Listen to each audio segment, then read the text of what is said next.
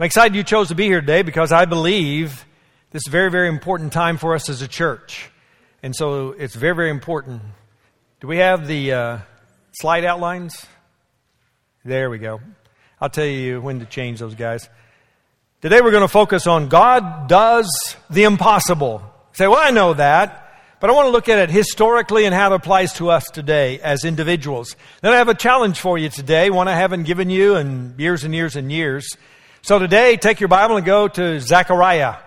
Zechariah was a very important prophet of God. It was during the time that the Israelites were totally defeated, oppressed people. They were in captivity. The northern kingdom of Israel had been in captivity for 150, 200 years. Judea had been in captivity for several decades.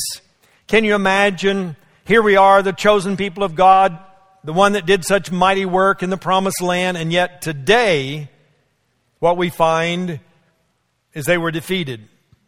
There was only a small remnant group that really had that faith and hope that God was still going to do His great work in their midst. I believe today, in the life of the church, we need a strong remnant that says, let's move forward, let's trust God, let's do something that only God can do, for nothing is impossible with God. It's very, very important for us to come to the place that we understand that God wants to move in His churches today. Listen to me carefully. We as Southern Baptists need to awaken to the call of God. We need to understand that God wants to move through our churches. And to do that, we need to hear the voice of God. We need to see His vision for us as a church and move boldly forward in faith. It is a sad spirit in my heart when they say unto us that over 85% of all Southern Baptist churches have plateaued or they're declining. I believe one of the things that God would say to us is that the vision must continue. The vision continues, and we'll see this as we come to the children of Israel here when they receive a very special word from Zechariah. We're going to pick it up in the 4th chapter. He's giving the 5th vision that God had given unto him, and I think it's significant that we hear afresh what he's saying. Then the angel who was speaking with me testified, or returned, and roused me as a man who was awakened from sleep. And he said unto me, what do you see? And I said, I see, and behold, a lampstand all of gold, with its bowl on the top of it, and its 7 lamps on it, with 7 sprouts belonging to each of the lamps, which are on the top of it.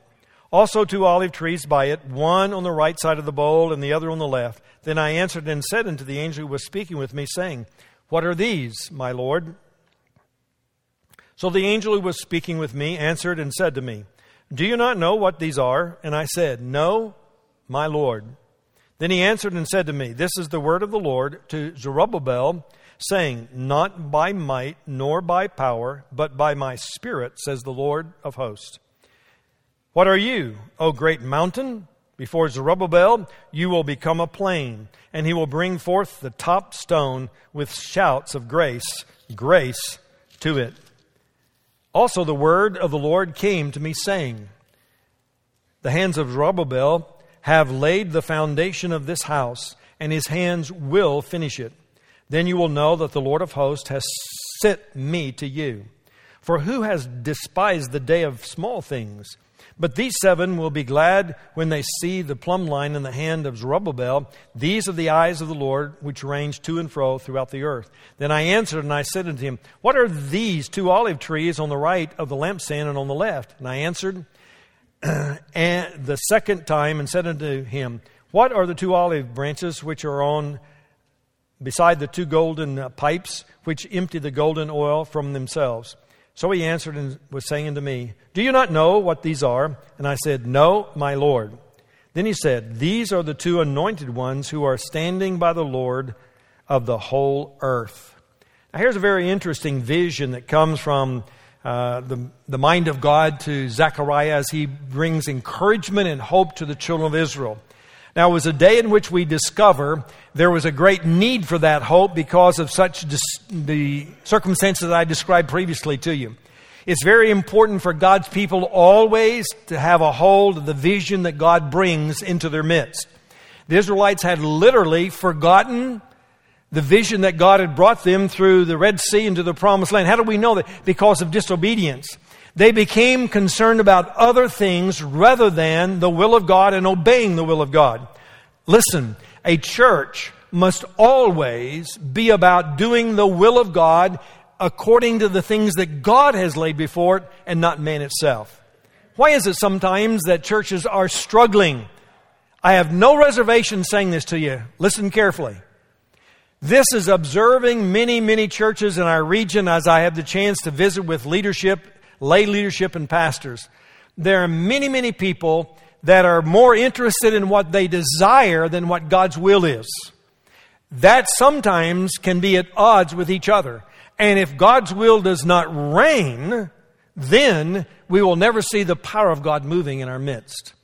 Now, it's very, very important as we think about what God was doing that we understand that this was a great, gigantic work that God had called him to.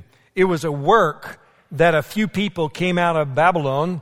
They came to the city of Jerusalem. Their great temple had been destroyed. God now had said unto them, you are to build a temple again, a smaller temple, one that will glorify me in all things.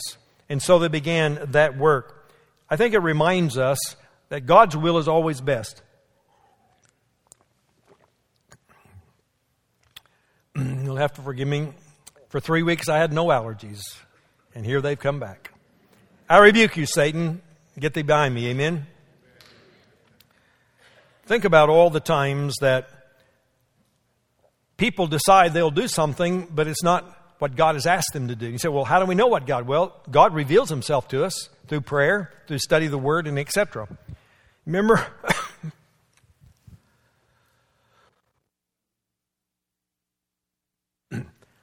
remember when the children of Israel looked around and they said, God, we're not like everybody else. We don't have a king. God said, you don't need a king. But they said, how can you be a nation without a king? And they said, but God said unto them, you don't need a king. But God allowed them to have their way. And so we have Saul. And Saul came, and for the beginning it seemed great. But as you know the history of Saul, so it became a desperate time in the life of Israel.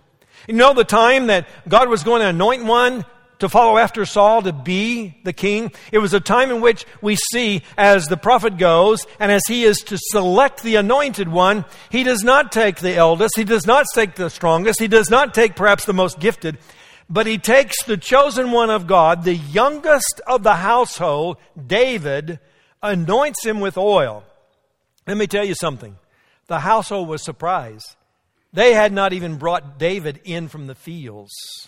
It's very, very important that you understand the significance that God was again saying, I take the insignificant, I take the weak, I take those who are humble before me to do my will. God uses these ordinary people, ordinary things in life to do his will. Why is that? Because God wants submission unto his lordship to do his will in our lives. And so it's very, very important that we understand it's not our physical, mental, emotional strength that God's looking for. It's our surrenderedness. And when we surrender to the lordship of Christ, we put ourselves in a position of doing great things. Now, there was a lampstand that he saw. There's all kinds of interpretation, but let me just simply summarize it. It gave a great light. It was supplied by resources from God himself. Golden lampstand, large, 7 sprouts, 7 ways the wicks were laid, 7 ways it could have even been other bowls there, 7 ways. In other words, it gave humongous light. And what we discover is that God has his perfect way of doing things that will bring his direction to each of us. We need to seek that. We need to follow that into our own lives. Now, one of the things that often happens in life is that many, many times we need a whole lot more information that we seem to have. What was interesting is Zechariah is seeing this vision, and the angel said to him, do you not know what this means? You know, it was like he was expecting Zechariah to know. Zechariah says, I do not know. One of the things, if you really want God to do a work in your life, be sure you're honest with yourself. God knows your heart. Don't try to pull the wool over other people's eyes and God's eyes, because God knows your heart. And Zechariah simply says, look, I don't know what this is about. And so the angel begins to tell him and unfold the truth of what God is doing there. You know, many times it's the same way with God. Life is a mystery. The Christian life is a mystery. So many things happen in our life which we don't really understand. There's all kinds of life circumstances that when we look at it in the flesh, we're thinking, God, what's up? We don't understand this. We don't understand what's happening with this individual. We don't understand what's happening with health. We don't understand what's happening with the church. We don't have that divine understanding. It's a mystery. Think about God's answer to sin. How do you really understand Christ shedding blood on a cross, dying for you and for me, being buried, being raised, and God says that's adequate. It's sufficient. How do we totally understand that my sin is erased by the sacrifice of Jesus Christ? You know, it's not one of those things that we totally can understand at all. By faith, I accept Christ died for me. I receive that gift into my life. By faith, I trust Him. Then Zechariah goes on, he says, well, what are these two olive trees? In verses 11 and 14 there, he begins to unveil those things to him. Ask him twice. Let me tell you something, folks. Often, God's not going to tell you the answer the first time you go to Him. You know, I wonder why sometimes. You know, I have argued with the Lord, and do you ever argue with the Lord? Now, by argue, I know I'm not going to win, okay? But I try to get my position across. You say, what do you mean, Pastor, you argue? I'm saying, Lord, I don't really understand this. And I don't really see the value of delay. But you know what God often reminds me of? I can have patience. And you know what? I'm not in charge. Even if you're the pastor of the church. Amen?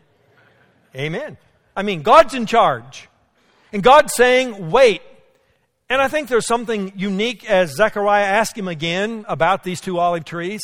And I want to encourage you that as you're asking God for answers to those unknown realities, those mysteries that are in life, I want you to remember, don't give up. Keep seeking the Lord to reveal unto you. Go to His Word. Seek Him in the quietness of your closet. Pray unto Him. God will reveal Himself unto us in His timetable, in His wisdom.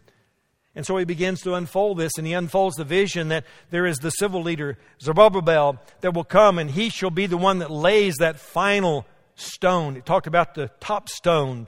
It talked about the one that was the cap that was put upon the final finished product of the temple itself.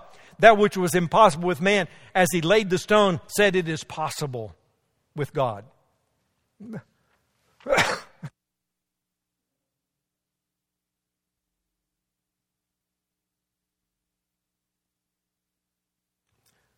I'm not contagious.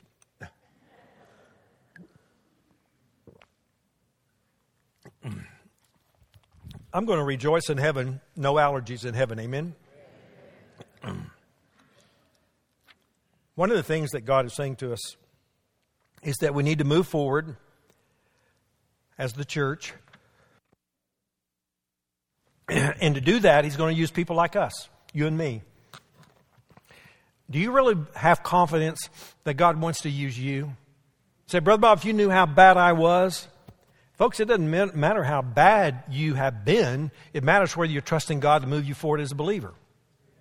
What's important is that you have a confidence that God's going to use you. You see, every one of you in this room today, if in your mindset you think, well, I'm not that important, I'm not that significant in this church or the kingdom, you have already abated what God's wanting to do, because He's saying, I bring everyone through giftedness into my church. Now, here's a commercial. Listen closely. You're used to commercials interrupting things, right? Here's a commercial. Next Wednesday night, we start Place class again. Place is a training period by which you can discover your personality traits, your abilities, your life experiences, all kinds of things, your spiritual giftedness, those kinds of things. If you go through Place, I guarantee you, you will know more about how God has gifted you than you've ever known in your life. And it's very valuable. valuable tool that's available. 6:30 Wednesday night, we start the class again. Okay. Now, the thing I'm saying to you this morning is God wants to do things, but it's going to be through people like you and me to do His great work. Now, we must continue the vision. What is the vision? God's given us vision in this church. He's given us vision through the years. He's given the vision to take this land here we're on, given us vision, all kinds of things. But folks, the vision continues. I told you about the vision that God had laid on my heart about taking the hospital and making it a kingdom ministry here in our own community. They've said, sorry, due to the real or imaginary liability, we don't think we can do that. Maybe the door is totally closed. If God closes that door, or if man closes the door, and it was God's will and we don't have it, we move on. But there's other vision that God has laid before us. And one of the things that God's laid heavy on many of us in leadership's heart and mind is that we need to take back sports for Christ. What do I mean by that? You know, when I became a pastor of this church, you could not have approved by the city council to be used of their parks and etc. You could not have those parks being used on Wednesday night and Sundays. Amen. You know why? Because those were church nights. And yet, in the world's situations today, what you have discovered is that through sports, now kids have to make decisions. Am I going to be faithful to a team I'm on and play on Sunday morning or Sunday afternoon or whatever? Am I going to practice on Wednesday night? How I have to make those kind of choices. One of the things that we've seen is that sports is a great avenue, a great tool by which we can encounter people that are not interested in spiritual things, but we encounter them and we're able to share the gospel of the Lord Jesus Christ with them. We've had many salvations through Upward in basketball. Over 250, close to 300 kids signed up for soccer. You know what we really need, folks?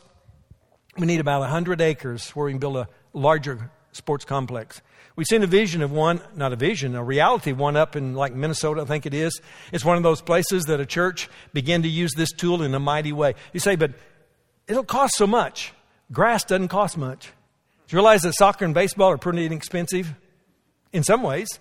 So how are you going to mow all that? Get goats, do something, I don't know, make it down to, put it back to bare earth.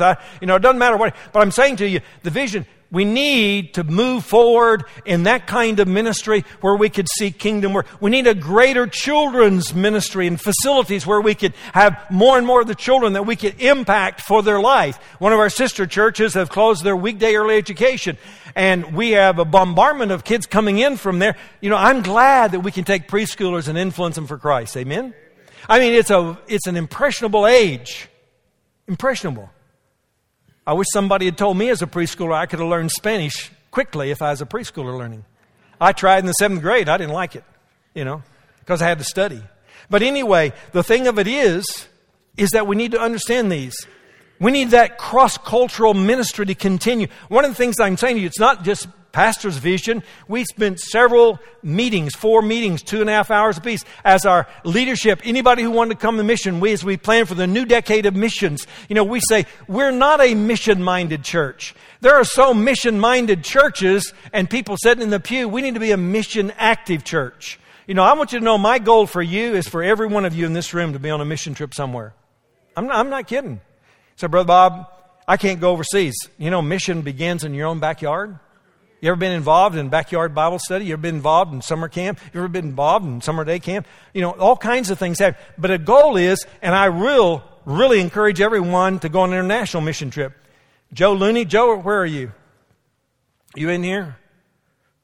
He may be in the first service. I saw him this morning. We were talking. And Joe just got back from Ethiopia. And he said, Brother Bob, the fact... I thought I knew what it'd be like because I've been to the Philippines, I've been to other places. But he said when I woke on the morning there after I arrived, I couldn't believe what I saw. I couldn't believe. You see, folks, there is a world out there that you know nothing about. It will bring you home, 1, appreciating America. 2, you're going to learn to be involved in keeping America based upon the Christian principles that we found in this nation on. And there's many other things that will happen. So I want you to understand, the vision continues, cross-cultural. That team of people that met together, the whole team, individual tables, individual people said, the church must be a cross-cultural church. Listen to me carefully. The church which remains only Anglo will miss the will of God in their own community. You understand what I'm saying, folks? There are many, many people of other skin colors, cultural backgrounds and etc. that we need to incorporate together so that we can be the people of God. Now you say, but Bob, what does that mean? What it means is this: it may challenge you. It may make you uncomfortable. Yes, they say to us, the fastest growing unit is always homogeneous. Find people that look like you and think like you. But you know what? They did a survey of Air Heights, the Home Mission Board. And you know what they said? Among all of the Anglos in this church, we have about 27 different groups. Isn't that amazing? Some of you are urban cowboys. Some of you are the city dwellers. I mean, they got all kind of names for us, but we're not the same. Now, one of the things I'm saying to you this morning is the vision is there, the international vision. This church can truly make a lasting imprint, not only in Broken Arrow, but the world. The vision continues. Secondly, though, His Spirit makes all the difference. This is where we really, really get down to the explanation of the vision that Zechariah had. He said what? Not by might nor by power, but by my Spirit, says the Lord God Almighty. And then he says, what are you, O mountain? My servant, the prince. Do you realize that civil servants are God's people? Civil servants are God's people. Now they need to be born again believers to be truly in the will of God. But they're born again, and he says, what is going on? And he says, I'm going to use Zerubbabel to move the mountain. That which is impossible, I'll do. He'll make it like a plain. You see, only a small band of exiles were coming back to Jerusalem to build that temple. But God did it. It was more than you could imagine for them to do in the midst of people around them that were in opposition to them being there. Are you really understanding that God said you're His temple, Corinthians? That you're the temple of God and His Spirit dwells in you? He's alive in you and He wants to move through you and use you mightily.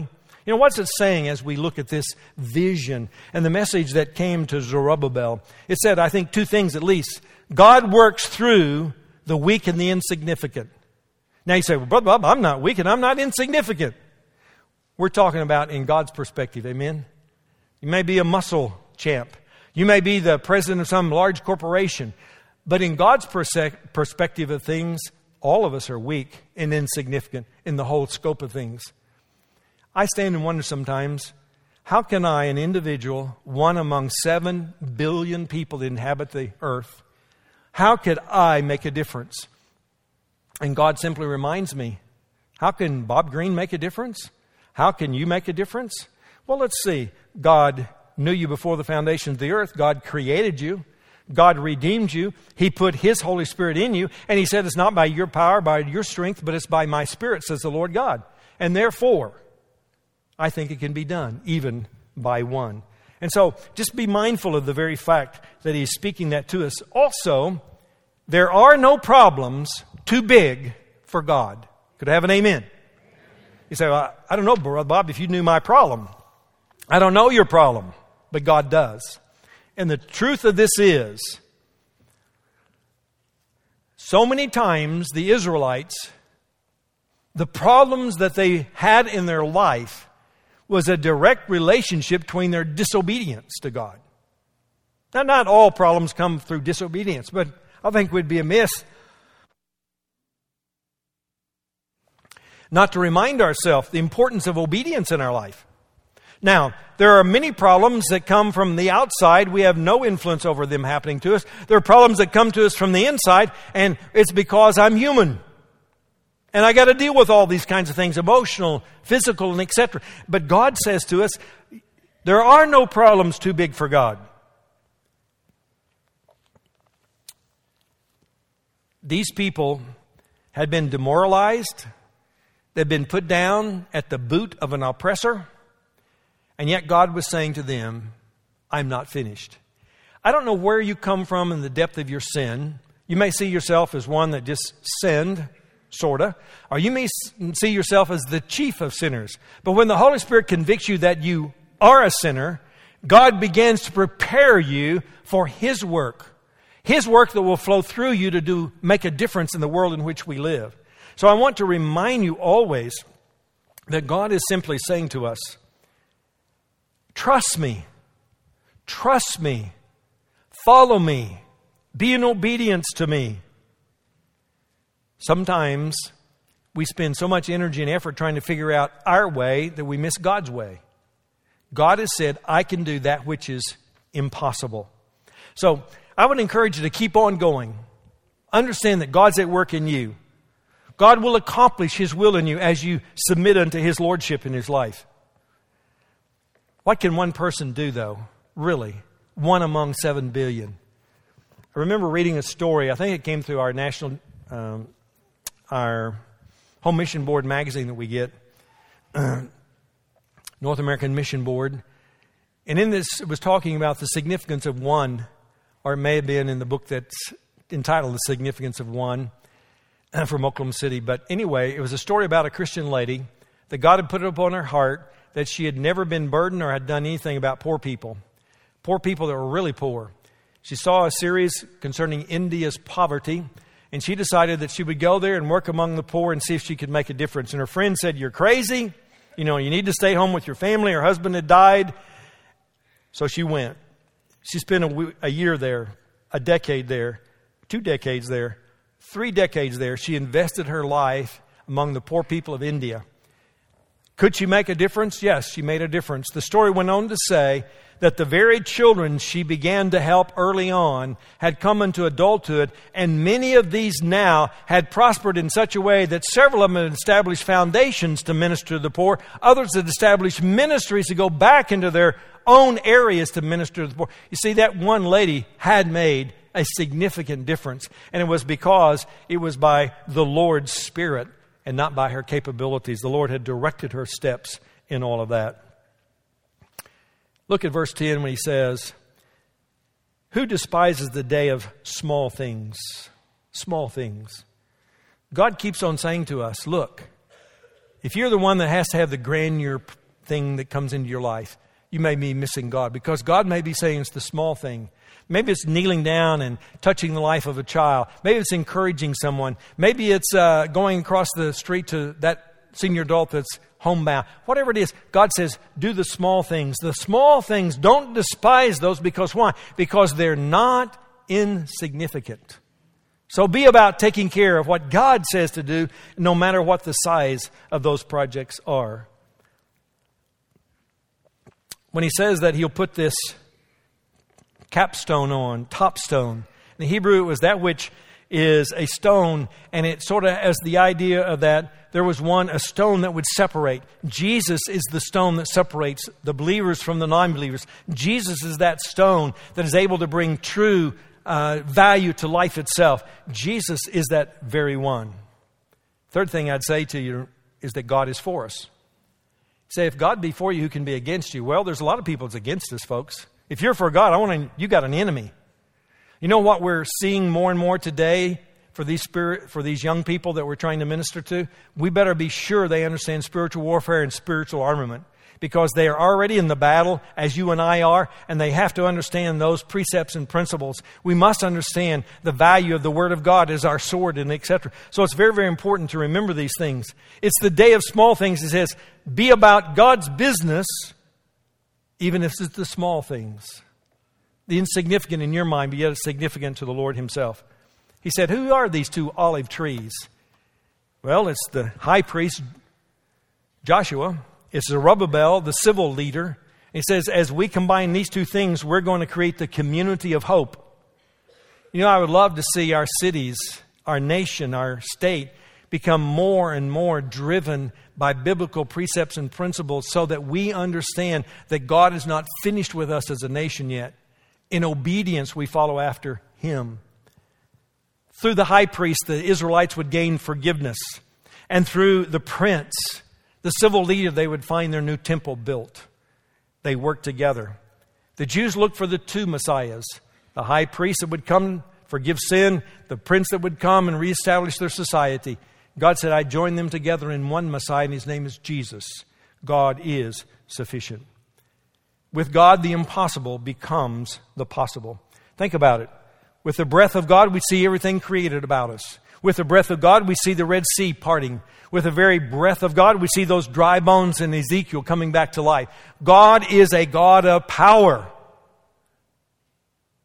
The church must understand we must operate in the sufficiency of God, not ourselves.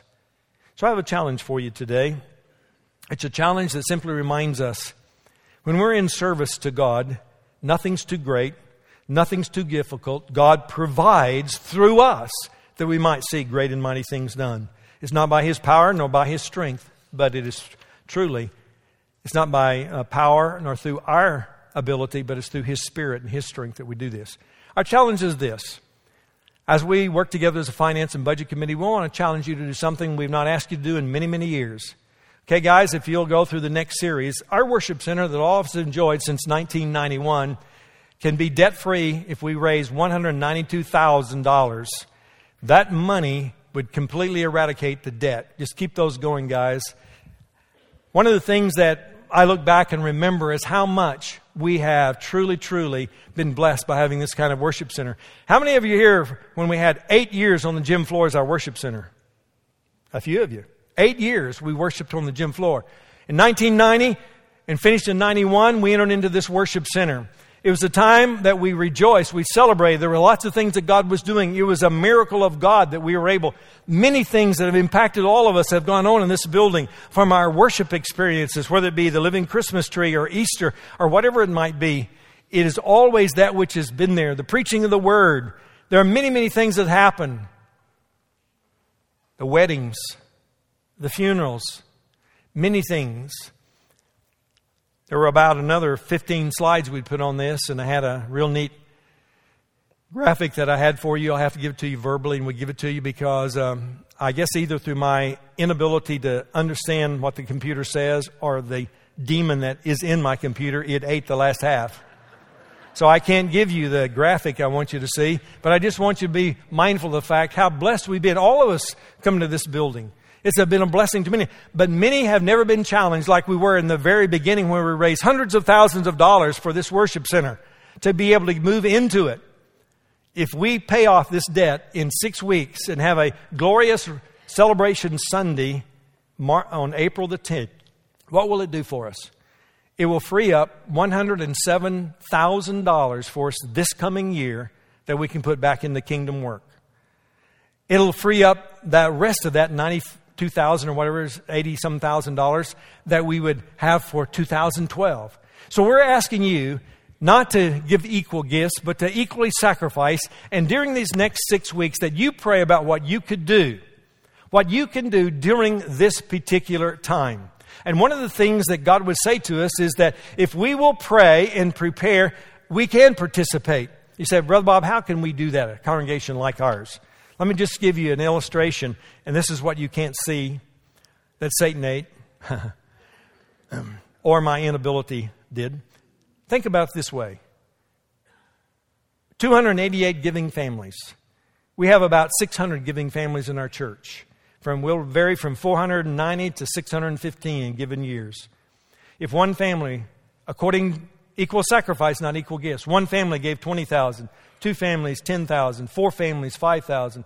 8 families, $3,000. 34 families, $1,000. 30 families, $750. 60 families, $500.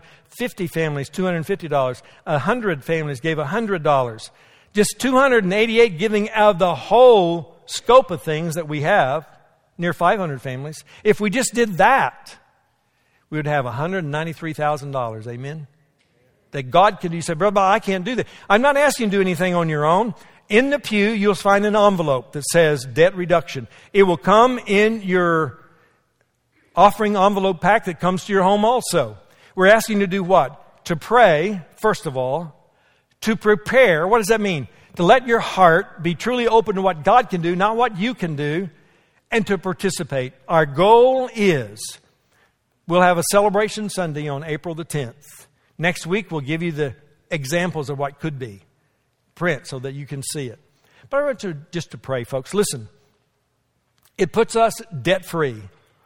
The vision that God's put before us is going to require other things. Land, probably buildings, mission, activities, whatever. We don't know all that. What we do know, debt-free puts us in a position that we can move forward boldly as God leads us. So I'm challenging you right now to begin praying and let God work. He built a temple in this day because it was God's will. God birthed this church. God has guided us through the years. It's very, very important for us to be able to continue to follow after Christ. So I challenge you right now to begin to pray. I believe, Finance Committee, Budget Committee, as we work through this, what that would do, it would literally free up $107,000 next year that we can invest in kingdom ministry.